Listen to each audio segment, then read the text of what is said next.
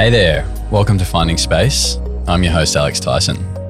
If you've been following me for a while now, you'll know that regularly I talk about the importance of the environment that we live in, because ultimately the actions that we take every single day influence the way that we feel, influences our physiology and our overall levels of energy and vitality, right? However, if the environment that we live in is plagued with, let's say, things which don't really serve us, it can be quite detrimental to our overall health, and ultimately it may even change the decisions that we make on a day-to-day basis. And so today I've got an exciting interview with an absolute expert in her field, whereby we talk about the environmental challenges that come with living in a modern world. Things like Wi-Fi, things like electromagnetic fields, things like mold, toxicity in the environments that we inhabit.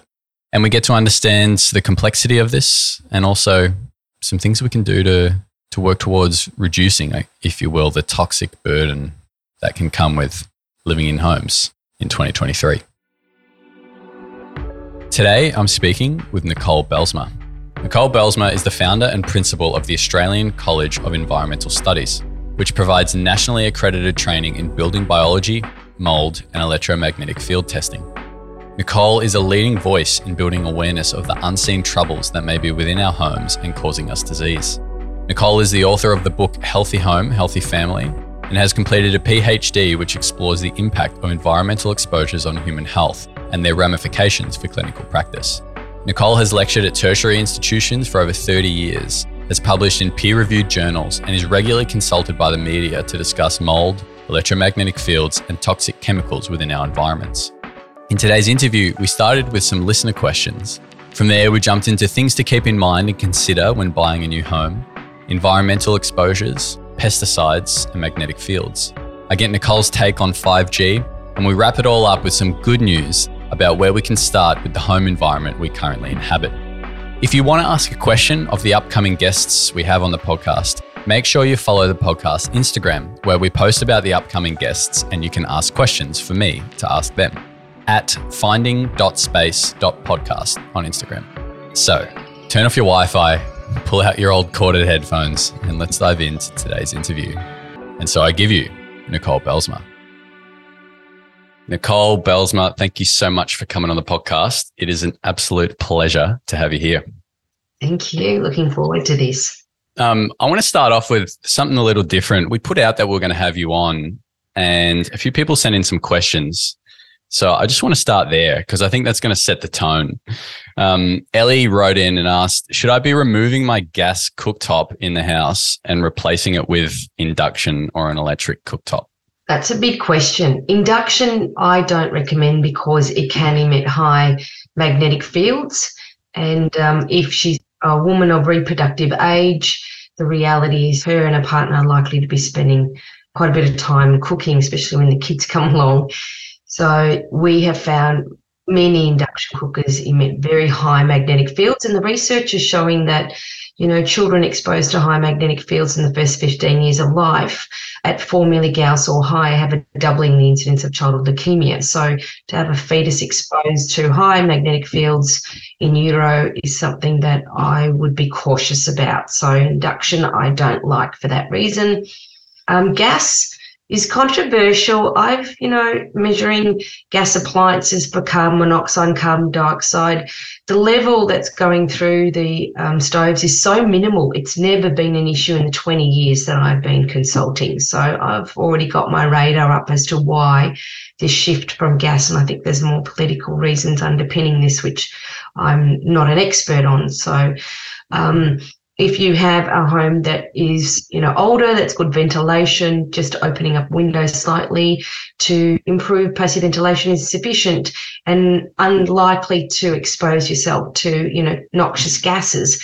If the gas is orange or yellow flame, that it's not combusting properly, and therefore you need a licensed plumber immediately to address that. But that generally is only going to happen in really old gas stoves that haven't been serviced, etc. So yes, electric stoves, look, they are definitely an option. Make sure the digital display is the transformer for the digital displays at the back of the unit. I would get a Gauss meter to measure the magnetic field because the digital display on the electric ovens can be quite high. So that alone, just standing in front of it while you're cooking, just the display alone can be an issue without the oven on. So I'll get a Gauss meter to check that. There are ovens, but there's not a particular model or brand that I could recommend because some models in the brands are good, some aren't. So just to get a Gauss meter when you're in the store to check that the magnetic field from the digital display isn't high magnetic fields. That's what I do. Yeah, beautiful. And where can you actually find a good gas meter or a milligauss meter? Where can you actually find a good quality one of these? Because there's so many out there. To me, it's like a bit of a barrier to doing some of this really important work, because they can be hard to find. So where can you find some good ones? Well, a Gauss meter, Gauss, a Gauss meter is used to measure AC magnetic fields. And the good news is most of them are pretty much the same. You want to make sure it's a triaxial field Gauss meter, so it measures in the X, Y, and Z plane, not a single axis, because it means it's only measuring in one plane, so it's likely to underestimate the exposure. So make sure it's triple axis. A good one's about anywhere from, $300 to $400. They're not expensive compared to our high frequency meters that are measuring radio frequencies from Wi-Fi enabled devices. And that's a whole other can of worms to big can of worms, big can of worms. All right, beautiful. That's great. And Aaron wrote in a question. He's living on a busy road. Any advice for reducing exhaust and particle impact on the household air, etc.? Yes. So the first thing is I'd ask him the age of the home. The older it is, the more likely it shifts. There are more likely to be cracks. The windows may not be fitted properly. Make sure that it's as sealed as well as it can be. So closing windows during peak hour is very important, and doors, of course, and having an air purifier that's fitted with a HEPA filter, a high efficiency particulate air filter, and a carbon filter. So the HEPA filter will filter particulate matter that comes from traffic-related air pollutants, and the carbon filter will filter the VOCs, volatile organic compounds, which comes from also traffic-related air pollutants like PAHs and etc. In terms of noxious gases like nitrogen dioxide, carbon monoxide, there's not much you can do about that except to seal your building, especially at the front, keep all your windows and doors shut during peak hour.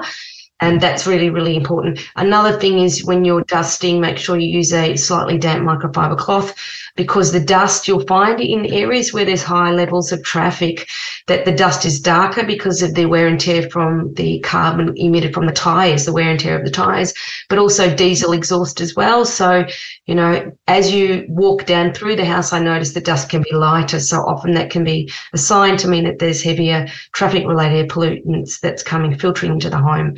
The way you deal with dust in the home is important because most of the allergens and the particulates are going to be in the dust. So damp microfiber cloth to dust followed by a clean tea towel and a really good vacuum cleaner fitted with a HEPA filter. Yeah, nice. I once stayed at a friend's house in Melbourne City and she said, "Oh, Alex, I close the doors at night. Check out the table in the morning."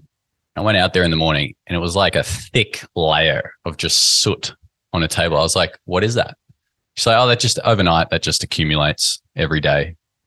It was like, it hit me. I was like, whoa. I mean, that's in a city, Melbourne City, busy place, but we may not necessarily see it, but it's still there. And so taking those precautions, I think, is a really, really good step. Again, like, how do we find a good HEPA filter? You can spend thousands of dollars on these things. Do we need to do that? What's the easiest kind of way to get this sort of protection started in the house? Well, yeah, the things that I mentioned, and you're right, isn't it amazing? Australia is considered to be one of the cleanest areas as opposed to Asian countries where it's more populated, heavier traffic.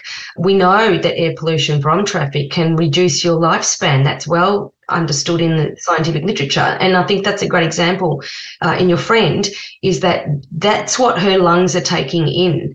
It's like she's smoking. And they often equate it to a smoker because you are taking in really toxic particles. As a result, that's the cost of living in a built-up area where there's heavy traffic. Southeastern Freeway, Eastern Freeway, it comes at a cost.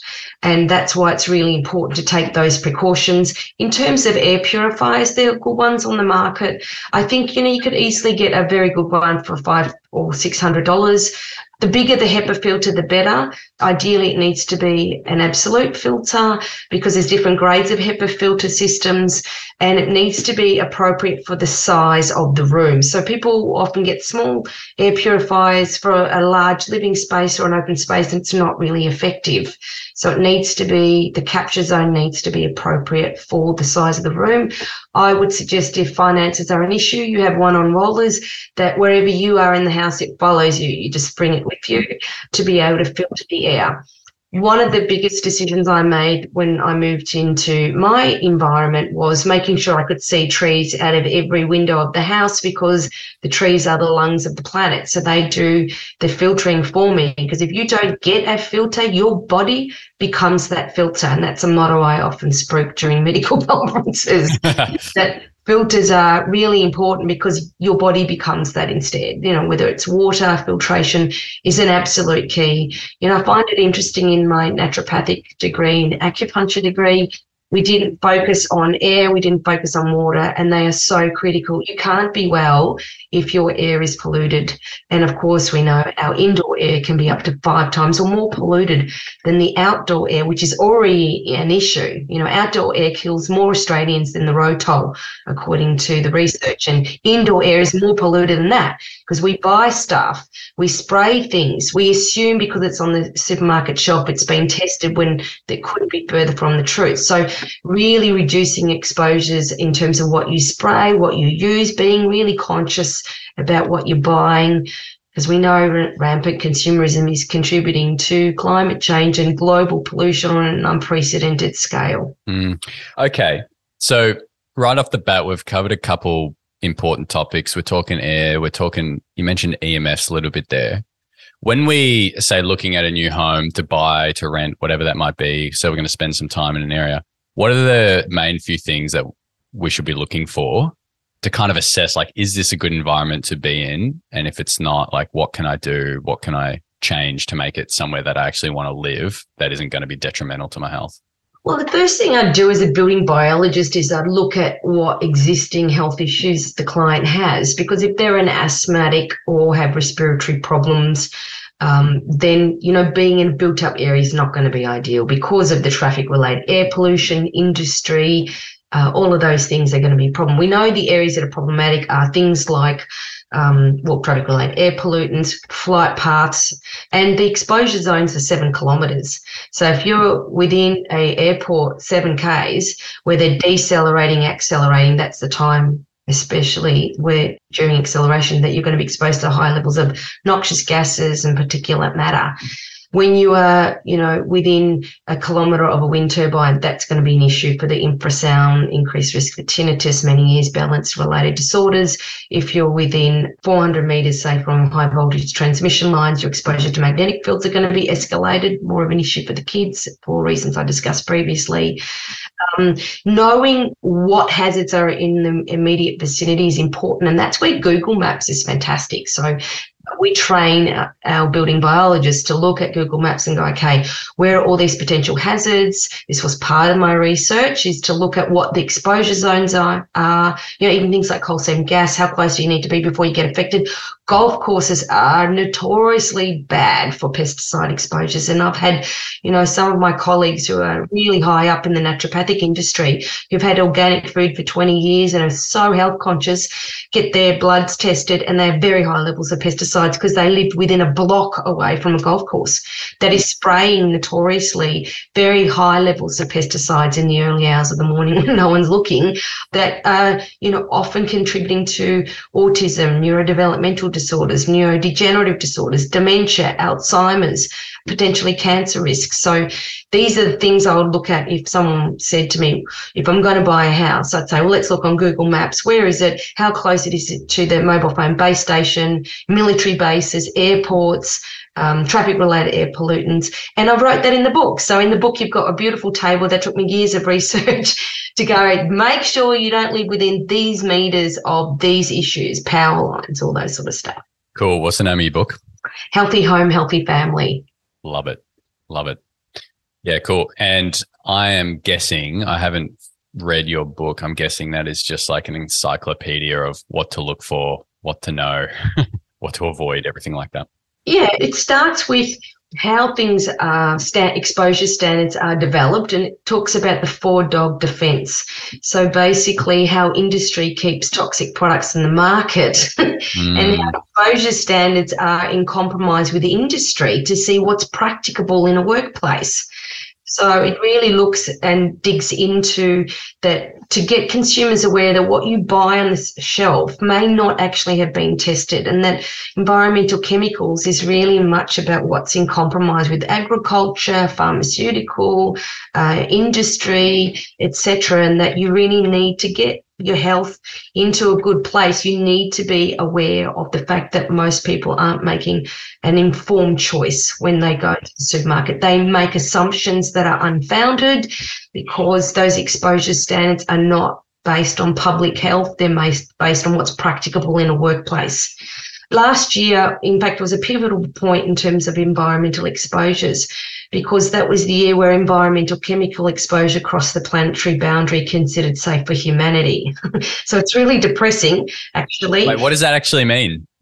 Yeah, it means, unfortunately, that our exposures to environmental chemicals are having adverse health effects from the cradle to the grave, and significantly increasing our risks for many, many chronic diseases, which is what my research PhD was looking at. What impact were these environmental exposures having on human health? And we're at a point where we need to quickly, which is why podcasts like this are important, to educate people not to buy products that are going to adversely impact their health, whether it's personal care products, cleaning products.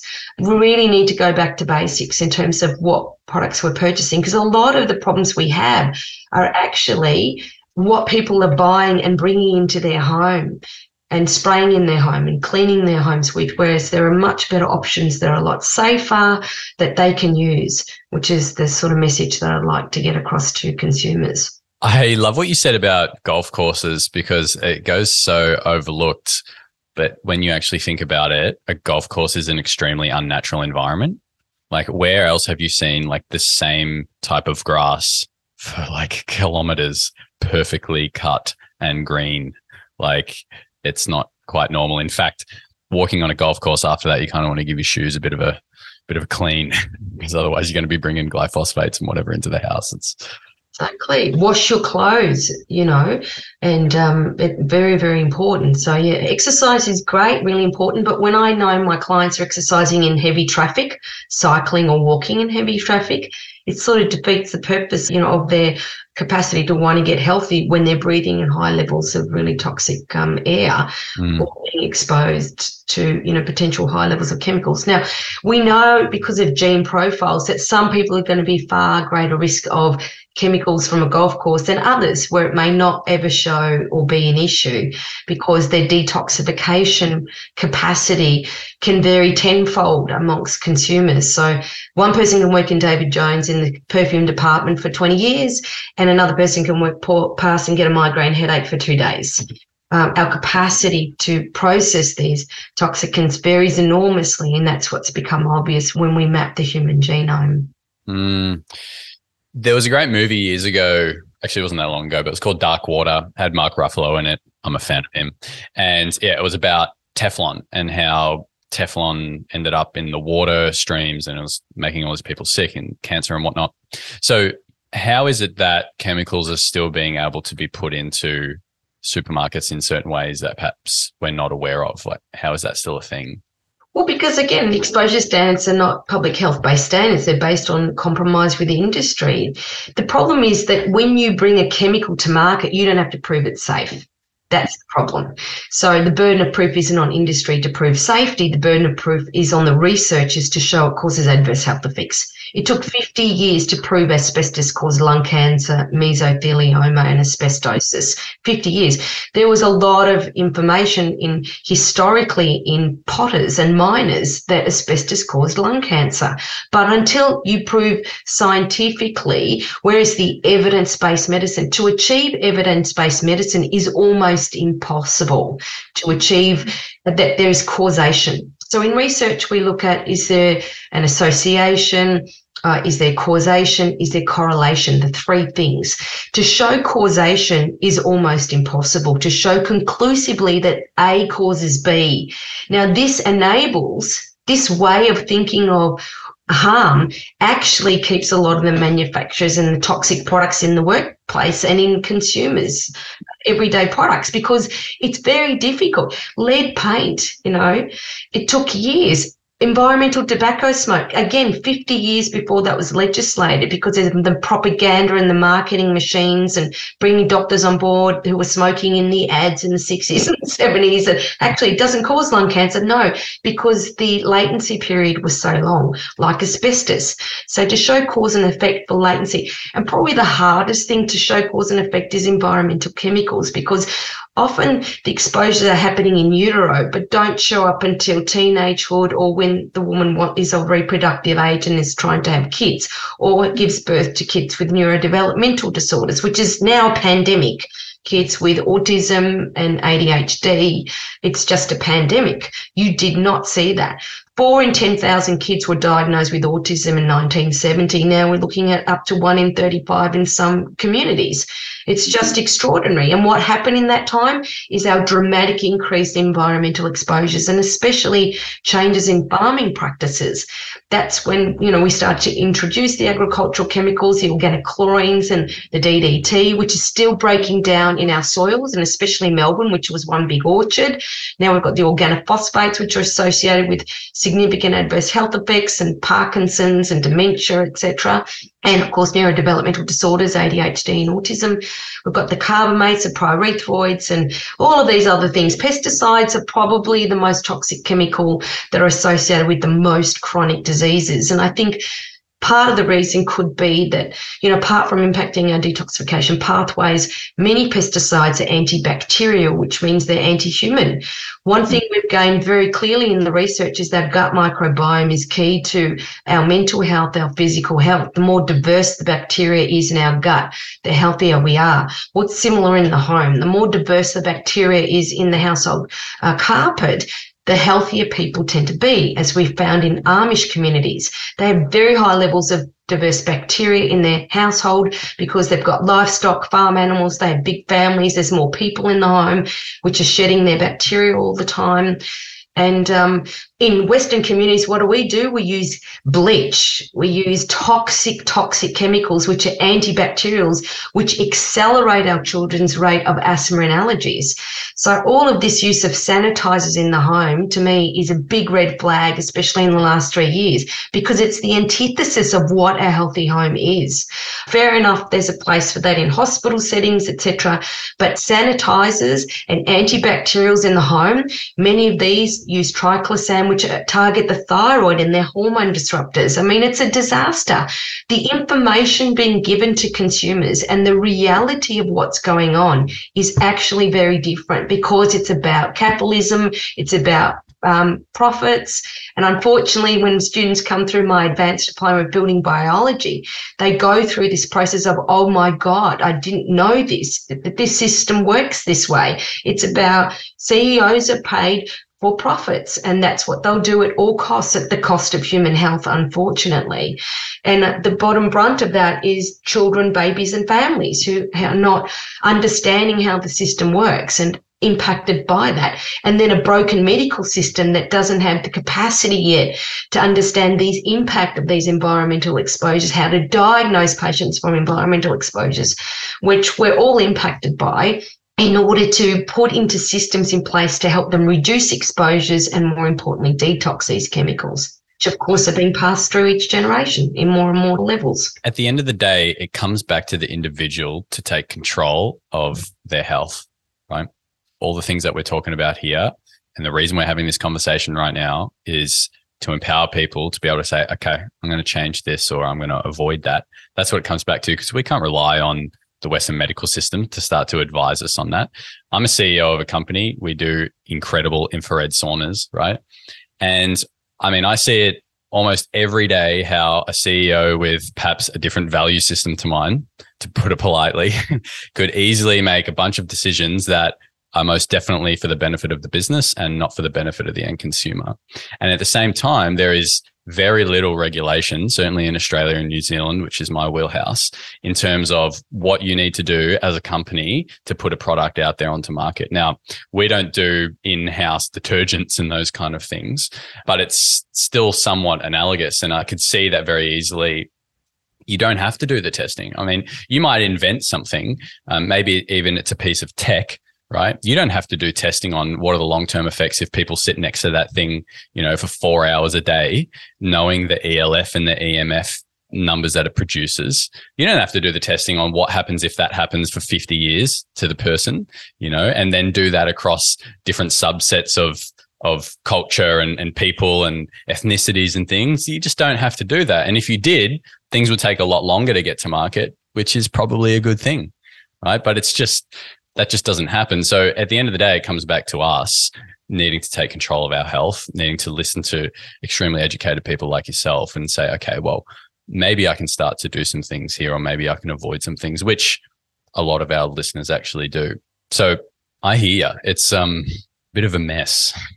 It is a bit of a mess. And look, just a point on exposure standards for electromagnetic fields, it's become very clear. Our current exposure standards are based on thermal effects that, exposures when we have our cell phone and we use that it's going to heat our brain. It's become clear in the last 10 years that you don't have to heat the brain in order to have serious adverse health effects. We know the mechanism by which electromagnetic fields, and more specifically radio frequencies that's emitted from all your Wi-Fi enabled devices and phones, how they affect the body at a cellular level. We know that. We know it suppresses melatonin, the most important anti-cancer hormone you have, and affects sleep function. We know that it affects, voltage-gated calcium channels in the heart and the testes and the central nervous system, and causes high levels of oxidative stress, which in turn can be related to low-grade systemic inflammation, accelerated aging, increased cancer risks, etc. Many of the environmental exposures cause oxidative stress. All roads lead to Rome, and that will accelerate your aging and it will accelerate your development of chronic diseases. But the authorities refuse to acknowledge, even though there was a $25 million US study that showed very clearly in their rodents that exposures to cell phones increase their risk for brain tumours. That was followed up shortly by an Italian study, the largest rodent studies that's ever been done, and it showed that very clearly. So there's a lot of data, even in human studies, that it's affecting us at a cellular level, especially the Russian research, who are at the forefront of this research because of the Cold War and their microwave technology that they've been using. And they have warned decades ago that they have concerns about exposures to radio frequencies and microwaves from everyday devices, and try to even ban the microwave oven in 1974. But because of international trade agreements, they couldn't. But they were trying to ban even the microwave oven, many years ago. So unfortunately, it's got to the point, which is why I created the building biology industry, to educate consumers. Okay, this is the way that what's going on. This is how you can live in a healthy environment in order to reduce your children and your exposures and still live in a technological world. And it's actually not difficult. This episode is brought to you by Found Space, Australia and New Zealand's premium infrared sauna company. Ready to sauna? Ready to take your health to a higher level? Make your home a place of wellness with Found Space. Visit foundspace.com.au or foundspace.co.nz to learn more. Why is it important to say turn off our Wi-Fi in the night times or as often as possible? What's it actually doing? You mentioned a little bit. What's it actually doing physiologically when we're near it and exposed to it? And what are some general kind of regulations around how long can we expose? What particular frequencies should we avoid at the most? And what's perhaps not so bad? Love it if you could unpack that a little bit more. So when it comes to wireless technology, it's important to reduce your exposure as much as you possibly can. The highest exposures are from sources closest to your person. So let's start with the cell phone. Clients will get a building biologist in because they're concerned about a smart meter or mobile phone base station. The reality is your highest exposures are devices closest to you, and that's going to be your cell phone. So how you use your cell phone is text instead of calling as much as you can. And that's good with this woke generation. At least they're doing a lot more of this and less of this. You know, my kids very rarely pick up the phone. I know I'm just going to have to text my kids. That's good. Keeps it away from their vital organs, their brain, their heart, and their reproductive organs. Use an earpiece, not Bluetooth, because that's radio frequency. That's like a microwave oven. Your brain becomes a microwave oven. So do not use Bluetooth.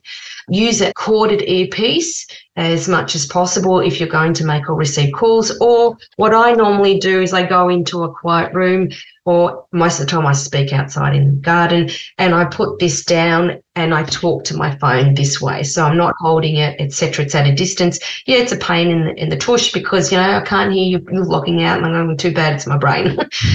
Or use things like Skype. You can call people nowadays through your PC, and there are the options where you don't have to use a cell phone to actually make calls. So that's really good too, things like Zoom, all that stuff. So that's another option.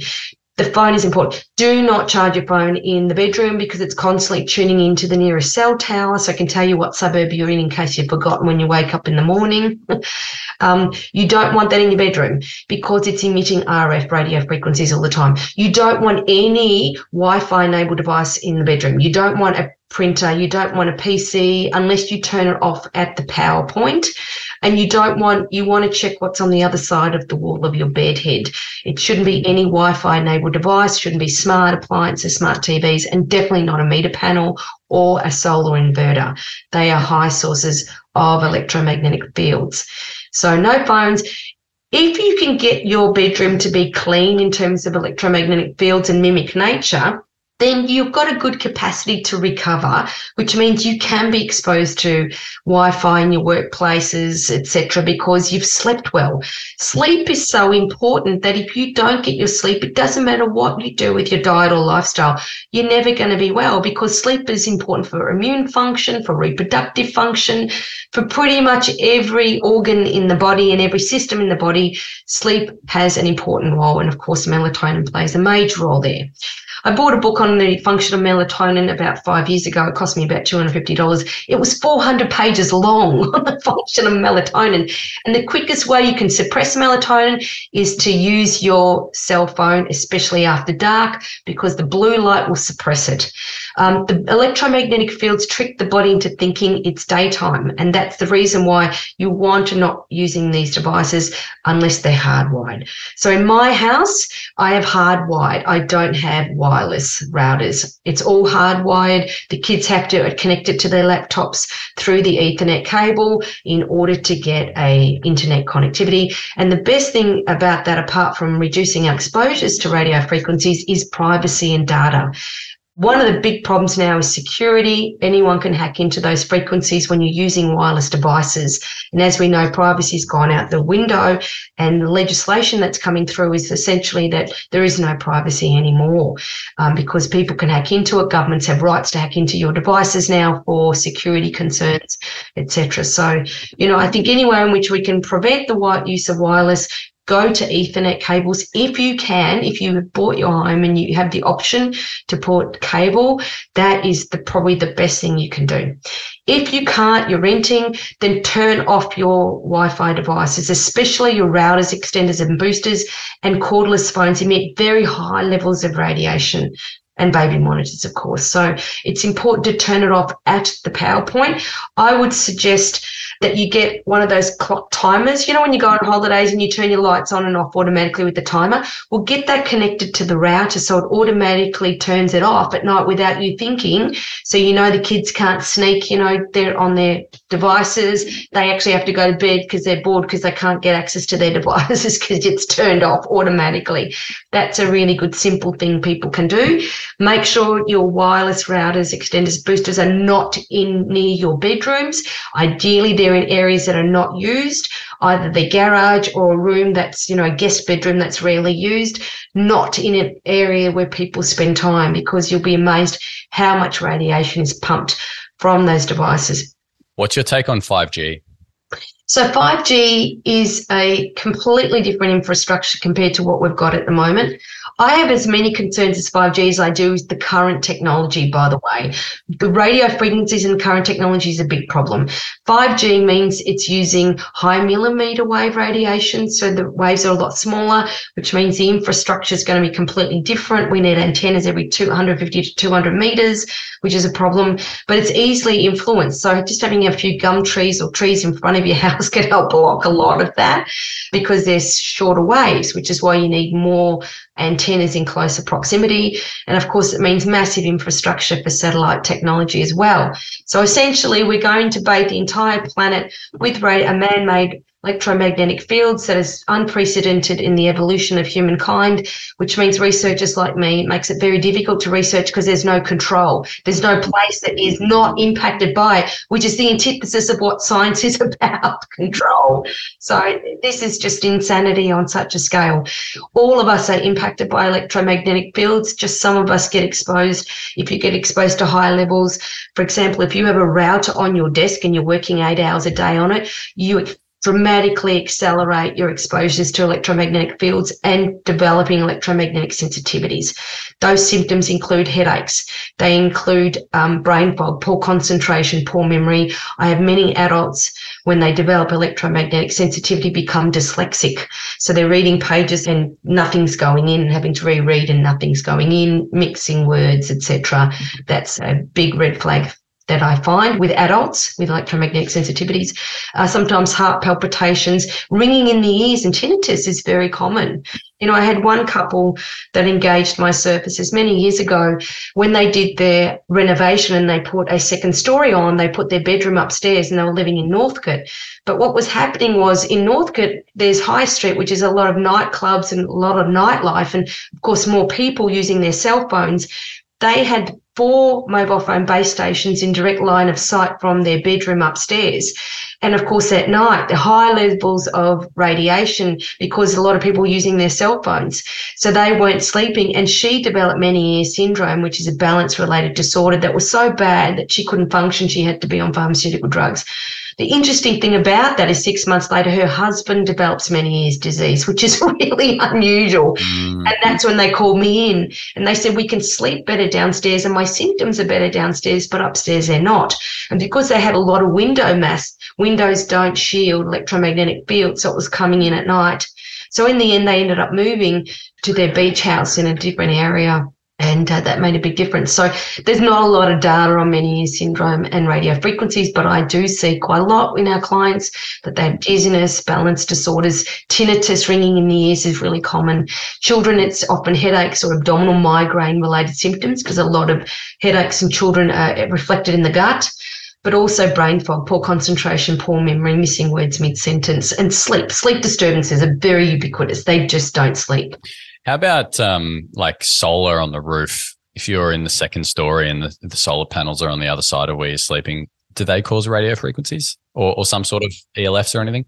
Yeah, it's more the magnetic fields from the inverter. So when the inverter is converting DC sun energy into AC electric energy, it's emitting high magnetic fields. So you want to make sure the inverter is away from, that box is away from the home, ideally on a shed, a garage, or on a wall where people aren't spending time immediately in that room because of the magnetic field. The other concern with solar is high levels of dirty electricity. So that's high frequency spikes that go from 50 hertz to the radio frequency band in fractions of a second. And many people who are electrically sensitive find they cannot live in a home where there's solar because this dirty electricity then rides along all the wiring in the house. So it's coming out from the walls where the wiring is and coming out about 1.2 meters, it's riding on the electric field.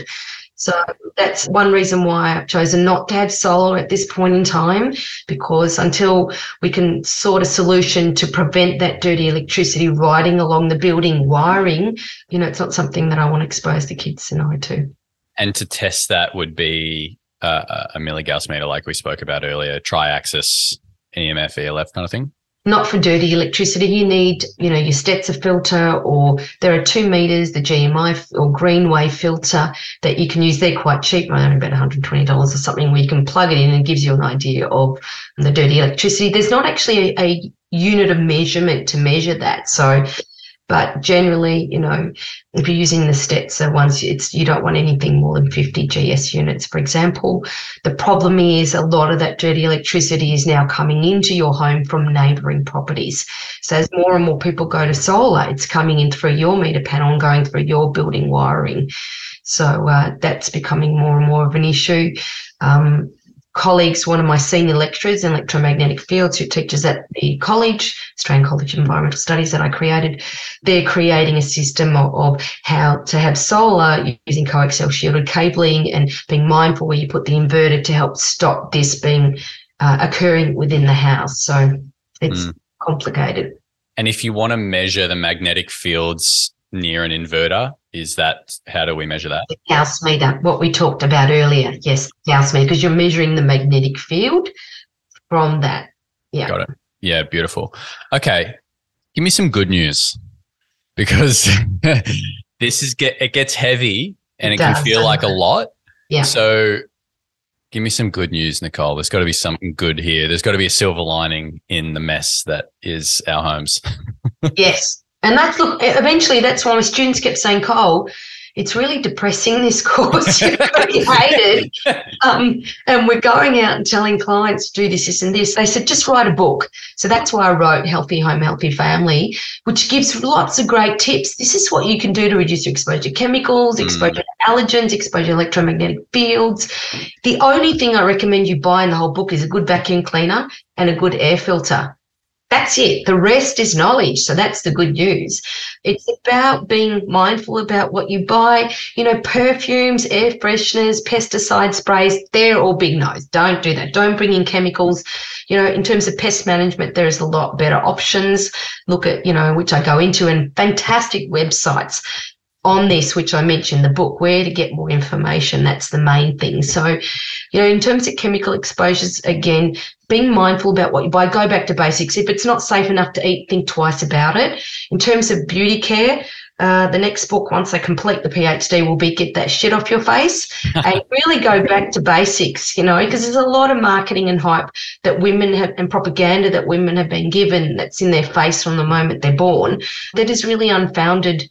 When you look at the Polynesian women and they use coconut oil and, different types of moringa oil, etc., that are still in their natural state. So nature's created everything we need.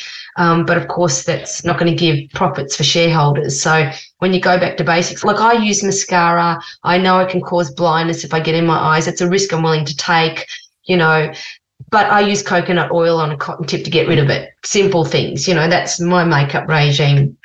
Will stop, apart from a scrub made of oats or something like that with coconut oil again. If I shave, I use coconut oils to shave, not shaving cream. Simple things that are often incredibly effective, but not going to give dividends for anybody. So really simple things like that is important. In terms of your home, if you're in a good environment that's not close to heavy traffic, open your windows and doors to encourage fresh air.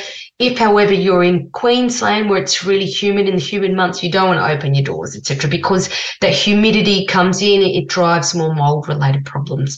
And mold is probably the most common thing that we do as building biologists, is actually test water damaged buildings. It is a huge problem for people with asthma and allergies, and we now believe it's the number one cause of chronic fatigue-related symptoms.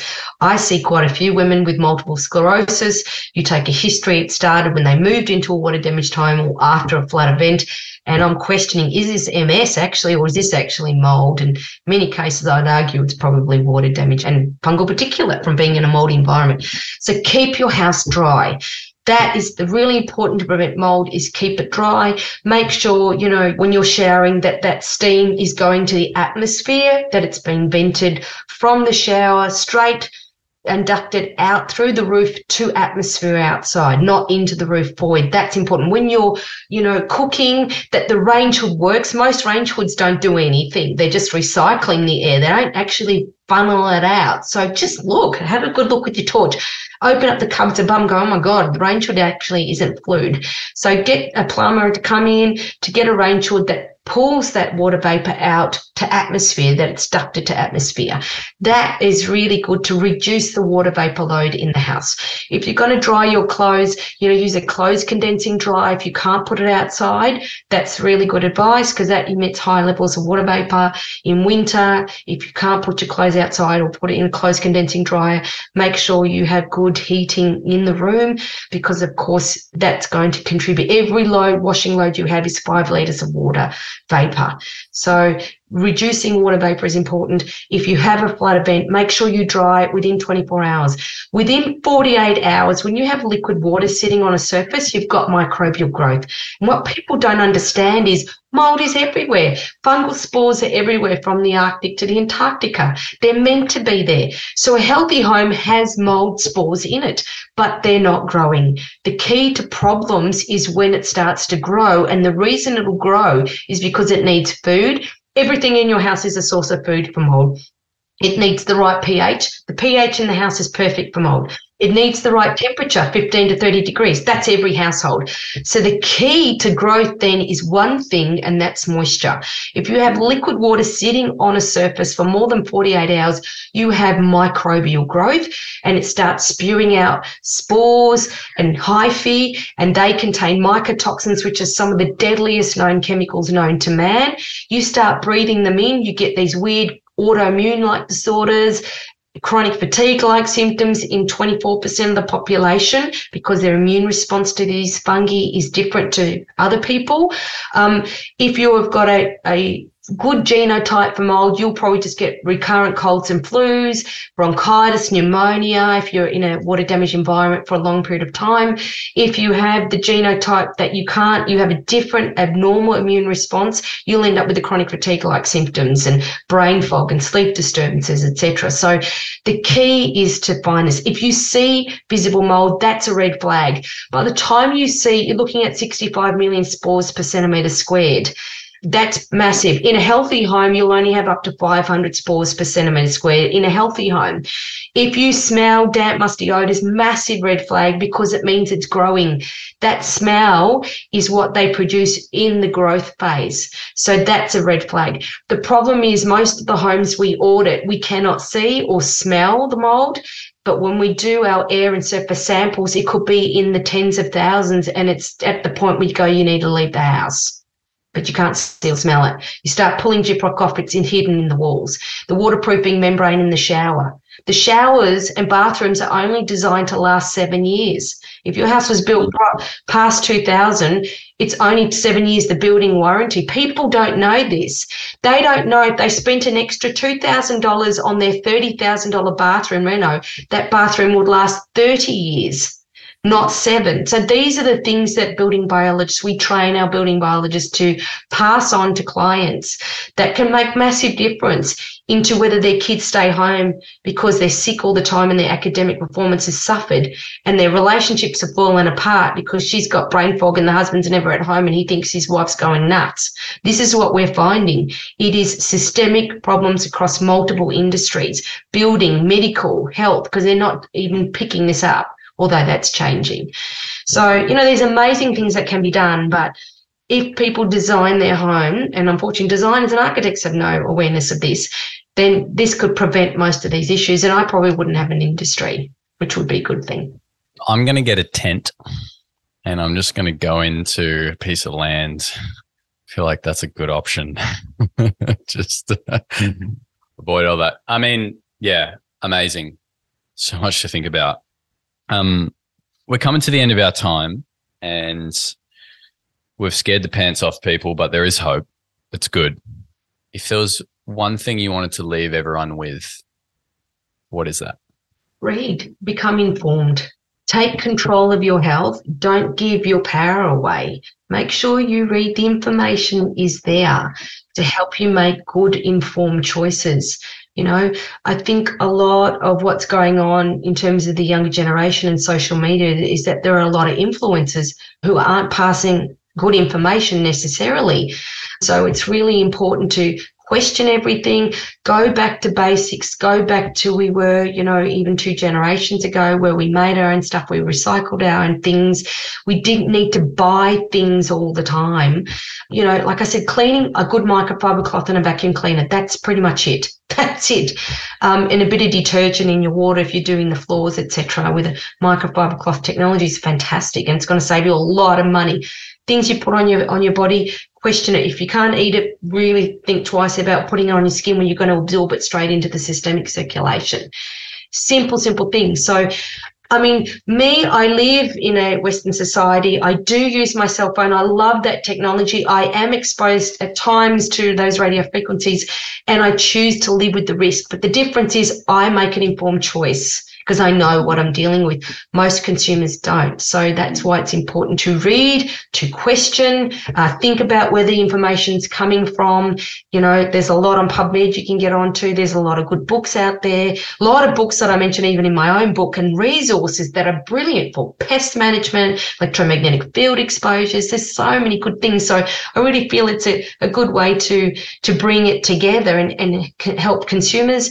Lots of videos, even on my personal website, buildingbiology.com.au, on YouTube, on simple tips on how to create healthy homes for you and the kids. And I'm really positive about the fact that most of this is just information. It's not, you don't need to buy really expensive things. You don't need to, rarely do you need, would I say get out of the house? It's rare. Most homes are remediable. So a lot of it is really about common sense. My final question is, what are some more advanced things that we can do? Say we've done some of this fundamental stuff. We're filtering the air. We know that we don't have a mold issue in the home. We're using Ethernet cables. We don't even have a Wi-Fi router. What are some more advanced things that we can do? Well, infrared saunas are brilliant to detox. A lot of my colleagues high up in the industry, that's what they recommend. In terms of reducing exposure, that's it really, what we've already discussed. And then going to really good practitioners, integrative clinicians through ACNAM, Australian Clinical Nutrition and Environmental Medicine.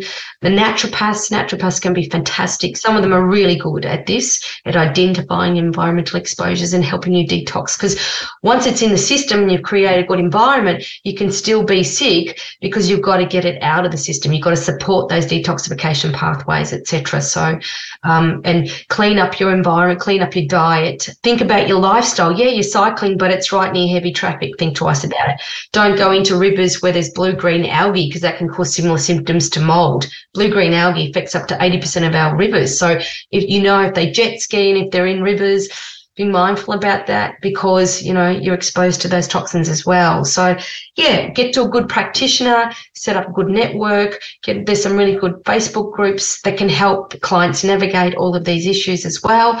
And, of course, if you're stuck and you think your house is making you sick, get a building biologist to assess that through the ASBB, our association. Amazing. And so if people want to get one of your amazing team out to have a look at their home, how can they do that, and where can they just generally find out more about what you do? Yeah, so I mentioned my personal website, buildingbiology.com.au. The college website is the aces.edu.au, Australian College of Environmental Studies. Building biology is a rapidly growing industry. Even our 3-month mold testing course, most people hit the ground running. There's so much work in that field alone. So have a look at that. We don't have building biologists in many areas of Australia. So, there's definitely opportunities there. In terms of getting a qualified building biologist, you'll do that through the Australasian Society of Building Biology, which is the asbb.org.au. So they're an amazing group of like-minded individuals in different parts of Australia. Many of them have been builders or restorers, remediators, naturopaths, etc., who've changed their professions to do this. Yeah, it's a very rewarding career. A bit biased saying that because I created it. That's beautiful. Nicole, thank you so much for coming on. It's been eye-opening. Very welcome. And I'll send you a book, Alex. Just give me your address. Yeah, amazing. Yeah, no, most certainly. That'll be awesome. Thank you so much. All right. There we go. What a jam-packed episode. Reflecting on this conversation, I really personally felt a bit overwhelmed. I found myself going around my house and testing EMFs and things. and looking for mold and all of this sort of, I guess, craziness. And in talking with others about these topics, I find that quite often can easily feel quite stressful in the moment because it kind of hits, well, it certainly hits me right in the face. It's like, this is where I'm spending a lot of my time and potentially it's not serving my well-being. It can be quite intense.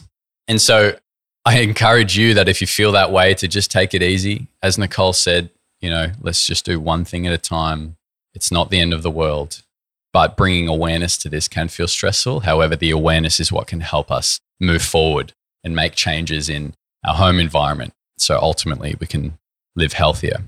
This podcast was recorded in the Sunshine Coast, Warrandyte and Vermont, Australia. And I want to acknowledge all the traditional custodians of the land, past, present, and emerging, that we are lucky enough to record this podcast on. I want to personally thank and acknowledge Maxine Edwards, our producer, our editor, Mike Pritchard, and Ricky Anderson, our video editor, without whom this podcast simply would not exist. And lastly, I want to acknowledge each and every one of you who are listening. I really, really am grateful for the listenership that we're growing on this podcast. And so with that, I'll see you in the next episode. Peace. If you're enjoying the podcast, please leave a review and subscribe to stay up to date with the latest episodes.